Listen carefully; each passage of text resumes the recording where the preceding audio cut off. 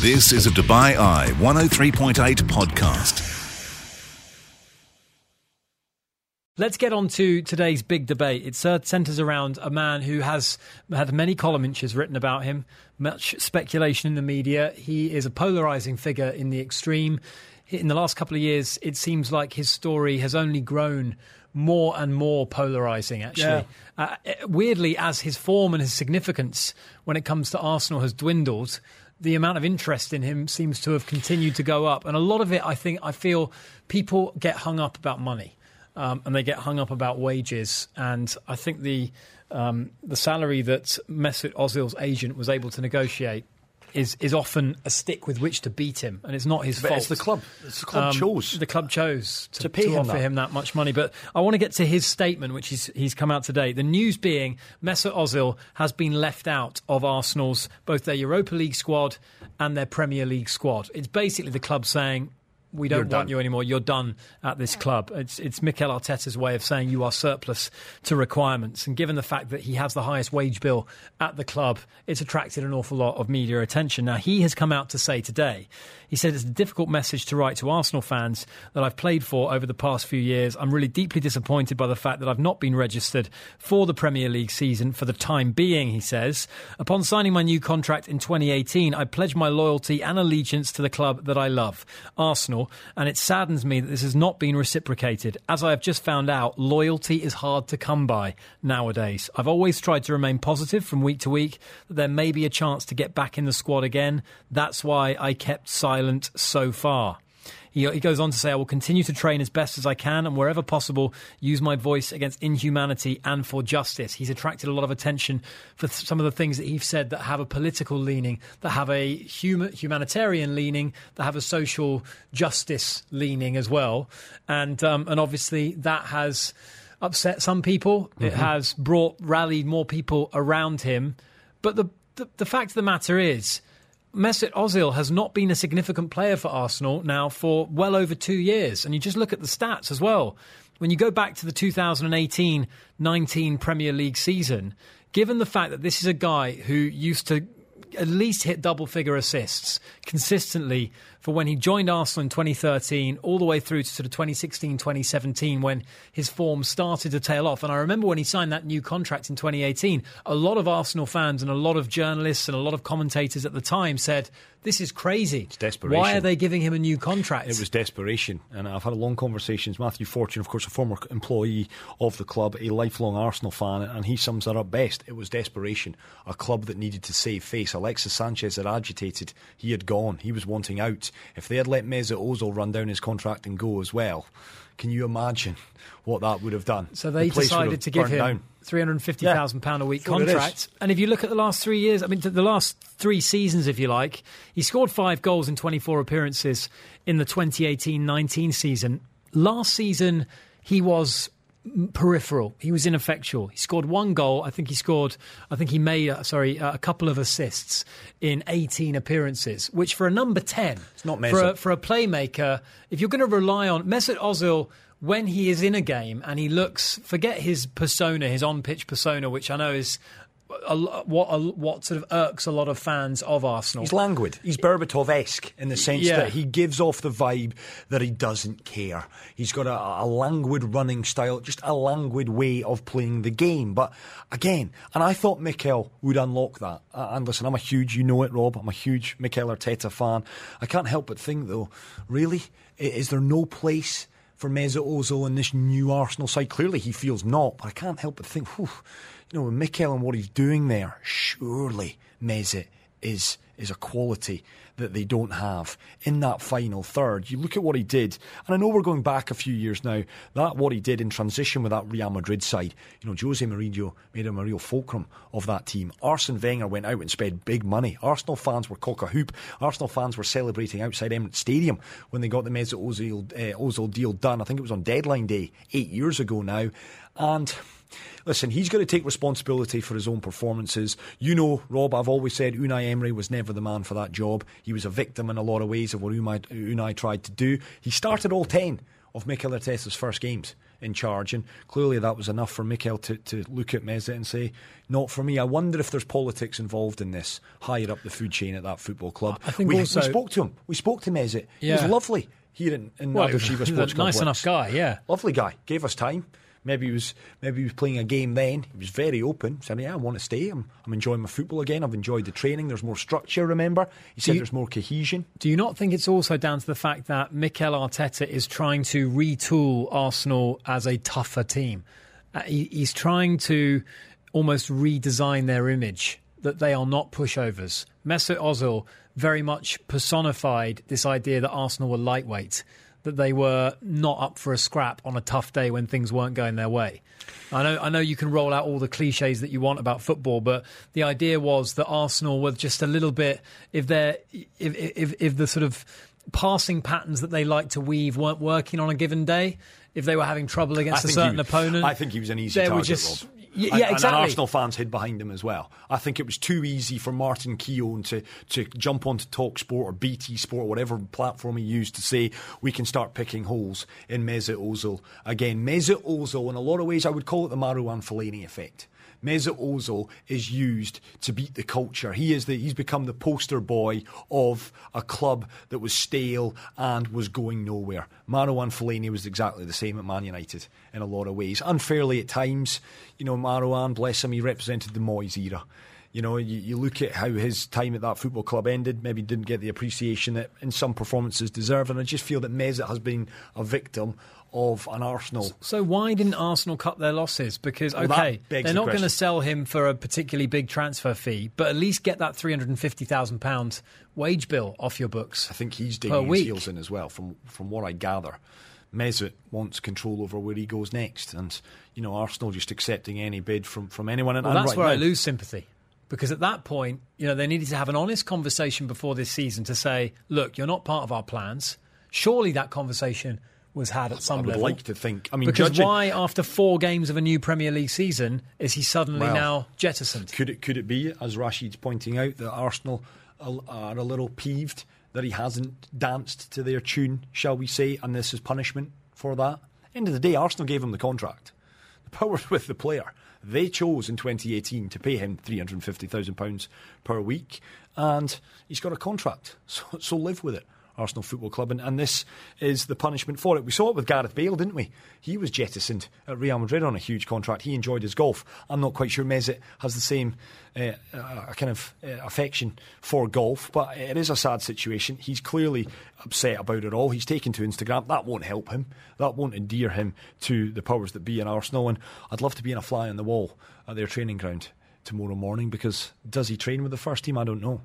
That would be a question to ask Mesut. Does he train away from them? Is he training with the if he's not in the squad, presumably he won't. Well, he's not in the squad. He can't suit up essentially on match days, but he could still be training with the first team squad. Just bizarre the whole thing, to think. The whole thing. I can't recall earning more than any other player in that squad, and he's not in the squad. And again, I'll put it out there. That must be unprecedented. There's a lot of people that love their football out there on 4001. Exactly that. I cannot think, truly, Rob, the last time the top wage earner at a football club was essentially told you can't play for this football club. Normally it ends up with you're being sold or you're being loaned out. First time in my memory that the top earner is in effect sidelined. Yeah, you've got to say both parties are at least to some extent to blame for it.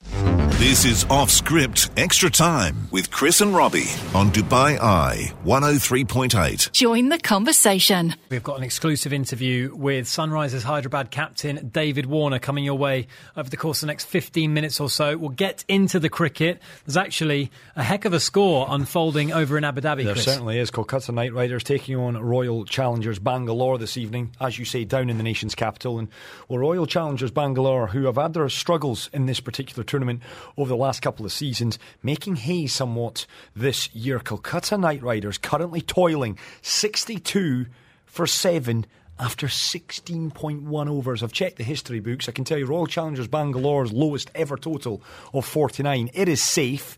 So they're not going to at least skittle Kolkata Knight Riders out for lower than that. But they're heading potentially right now for a top 3, top 4, top 5, lowest ever. 62 for 7, Rob. 16.1 overs. They're having a mare. Kolkata Knight Riders, the team that beat Sunrisers Hyderabad in that super over. We're going to get to David Warner and his thoughts now, because a lot of the guys, well, they've been living in this biosecure bubble, and a lot of the Aussie players, they love their golf. Yeah, they do. Not just the Aussies as well, various other guys, Johnny Bairstow namely, and our good friend Darren King, who is the senior manager of Emaar Golf down at Dubai Hills Golf Club and across, of course, the Arabian Ranches and the Montgomery Golf Club as well.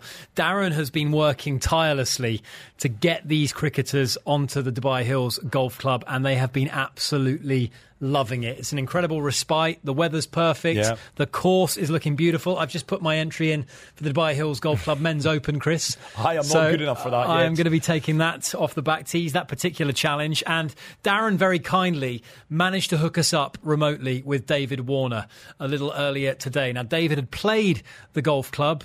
He's loving it. He's a very good player by all accounts. I did get a chance to ask him what his handicap was. But it's just been, I suppose, for him, a chance to get out and actually just clear the mind from that bubble, that relentless pressure. Owen Morgan has alluded to it, Chris, of living in this biosecure bubble.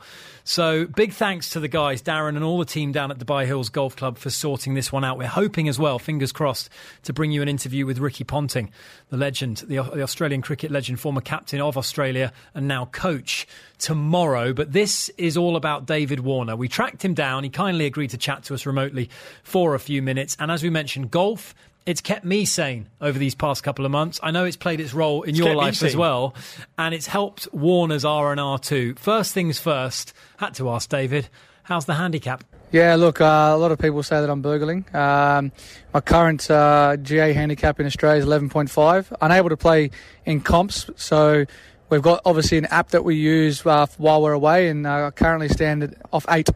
You know, we've been fortunate enough to be out at Dubai Hills Golf Course, and fantastic establishment, and the BCCI have allowed us to come out, and with strict protocols to come out here and play the game that we enjoy away from cricket. And it's great to get out of the hotel and just do something to get your mind away from being in that bubble life. Now, I have it on good authority from various onlookers who were onlooking from a distance, it's fair to say, that David is not an 8 handicapper. He is much better than that. I've seen Instagram videos of his swing. He looks like he's off about scratch. So clearly, he's a bandit. He's a complete bandit. But we wouldn't say that to his face. Now, Owen Morgan, England one-day captain, he's made some pointed remarks. He made them yesterday about the mental health issues that many of these players are facing in the biosecure bubbles. David's wife, actually, Candice, is actually taking part in a game show as things stand with the SAS. He's been posting about that on Instagram. And, of course, he's away from his family. They all are. And, you know, you obviously have that to deal with. It's not just the pressure of competing. And, how had David found cricket and playing cricket since it had resumed from behind closed doors? Take a listen. When I look back at the beginning of the year when we first played New Zealand with no crowd, it was very surreal, very bizarre. Obviously no atmosphere, the unknown of what this pandemic was going to, produce, and it's been devastating worldwide.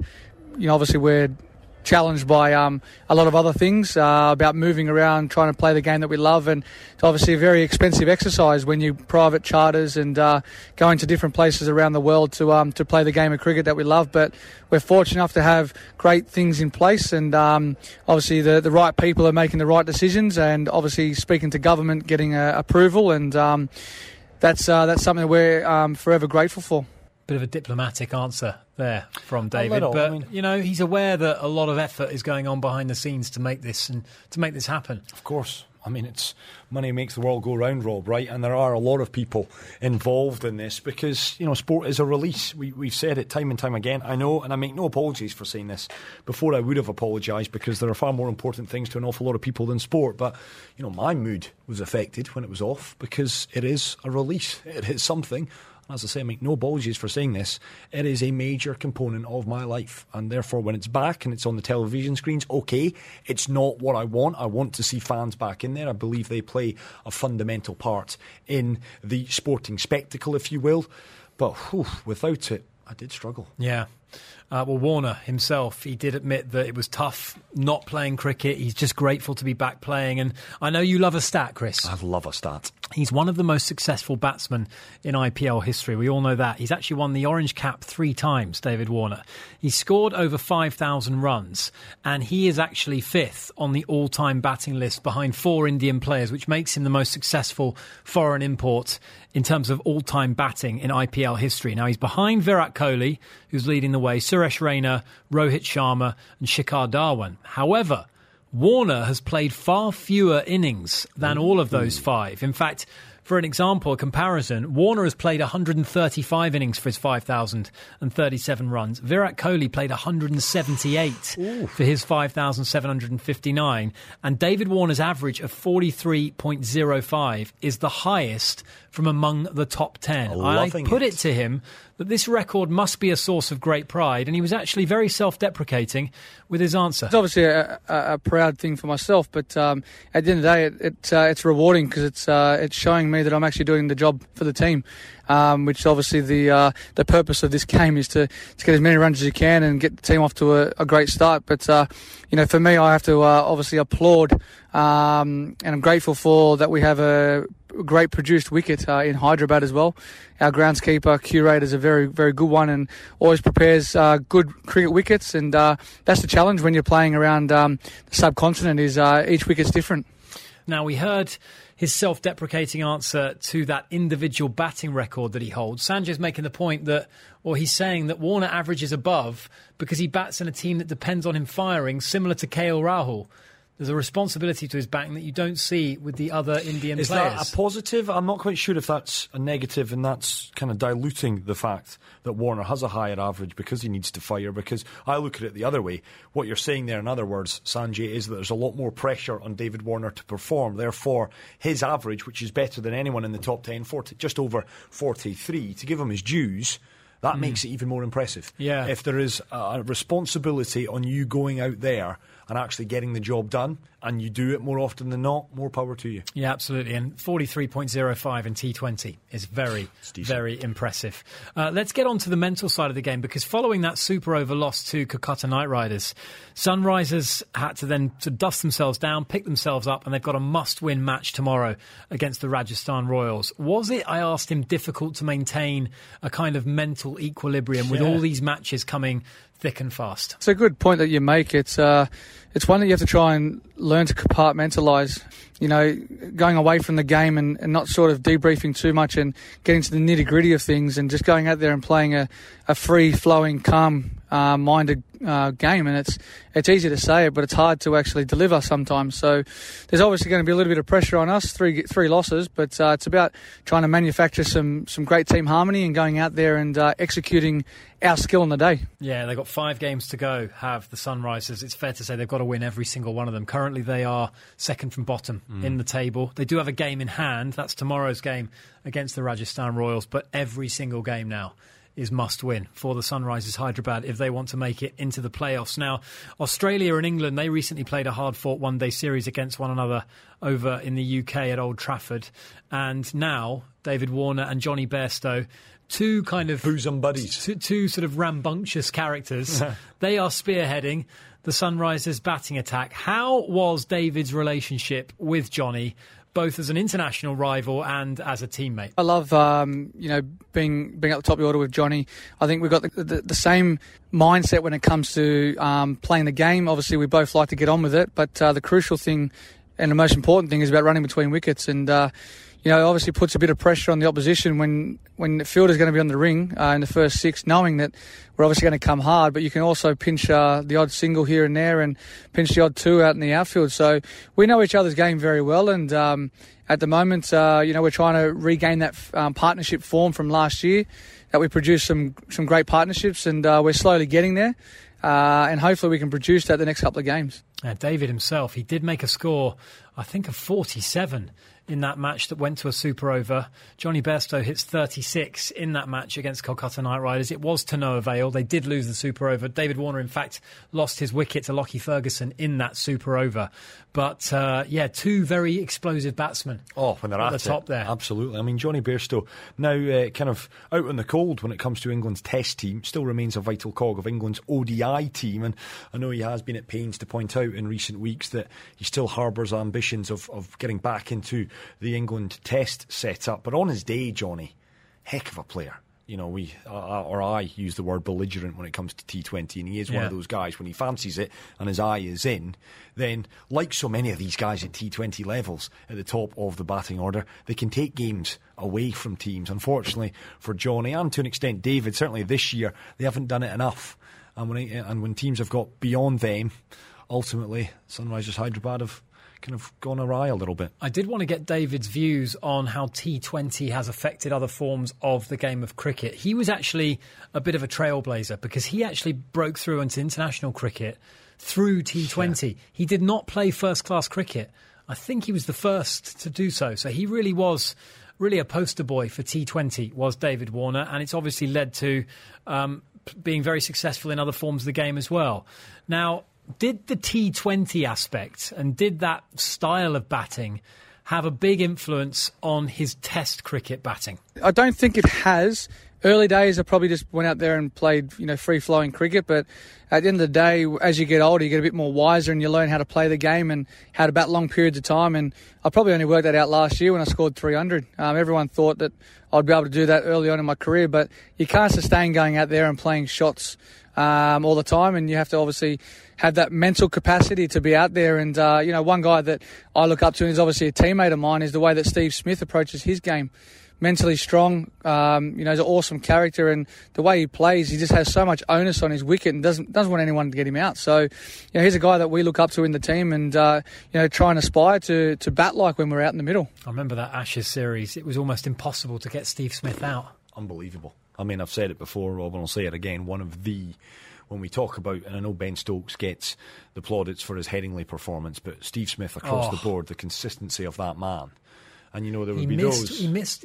was it the third or the fourth test that Steve Smith missed? Third, he missed one of them. And he would have had a chance to beat Don Bradman's test. You couldn't get him out. Ashes record. Rob, you could not get him out. He was the immovable object. And I remember there's a lot of work done, Nasser Hussain et al., that were looking at his, not, let's say, textbook style, but it doesn't matter. It works for Steve Smith. It's the Steve Smith style.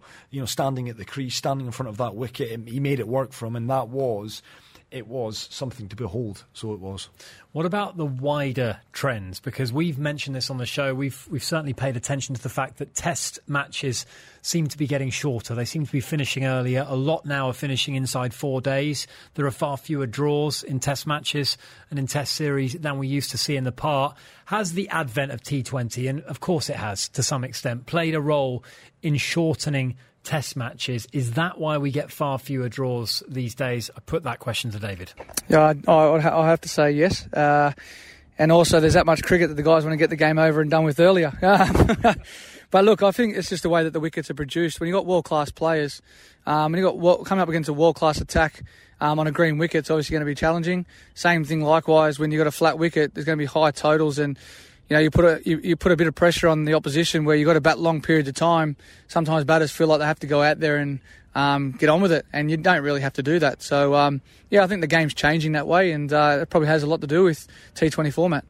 Yeah, it's kind of everything's a little bit accelerated. Well, you can take that answer, or you can take the one that I deduced from all of that. Players just want to get on the golf course that little bit quicker, judging from what David Warner said. Well, he's certainly been a poster boy for playing a lot of golf, that's for sure, in his downtime. But looking ahead, it was interesting to get his thoughts on, because the future of cricket is very uncertain. These biosecure bubbles, Owen Morgan himself has cast a lot of doubt on them. Australia, of course, are due to host India for their traditional summer test series. But with this coronavirus situation evolving all the time, those plans for that series are not set in stone by any means. Yeah, they are. So with the Australian team kind of undergoing a bit of a mini transition of its own, we've seen a few names creep into their lineup.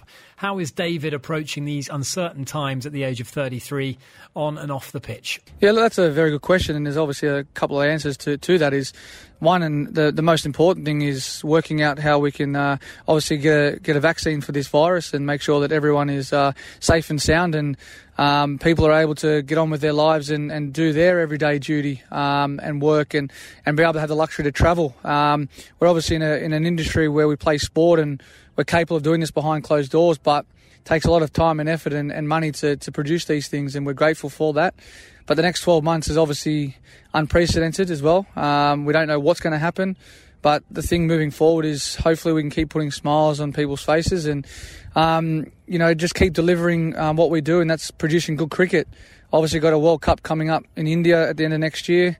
Obviously that's the unknown. This summer's the unknown as well, if we're going to be in a strict bio bubble. Obviously we've got India coming out, so we have to obviously, be making sure that we're primed and ready mentally to take on them because they're a world-class team.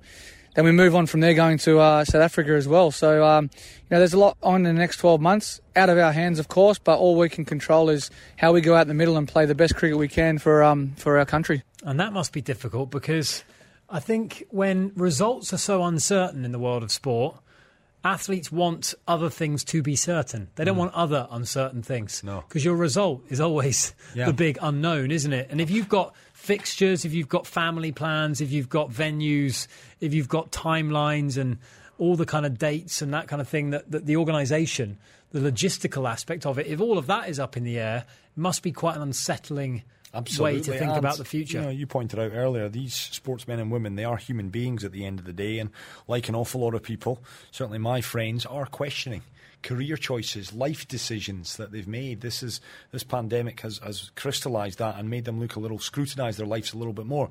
That will be the case for these sportsmen and women as well. And for some, Rob, not all, and I'm not for 1 second saying that this is the case of David Warner, but some will be thinking, right now, is it all worth it, this biosecure bubbles? And for some, they'll be like, nope, I'm kind of done with it until we get a semblance of normality back. And right now, it's not normal. No. What they're doing is not normal. No fans in cricket stadiums, to and from their biosecure hotels, to the training grounds, to the stadiums. That is not for the long term. That is a short-term fix. And if it is going to creep into 2021, I do wonder. It does make me ponder that how many of these athletes are in a place where they'll say, not for me right now. What's the space on that? And then you trade in your career. It's going to be one to definitely keep a close eye on in the future. You've been listening to a Dubai Eye 103.8 podcast. To enjoy lots more from Dubai Eye in the United Arab Emirates, just go to DubaiEye1038.com or find them wherever you normally get your podcasts.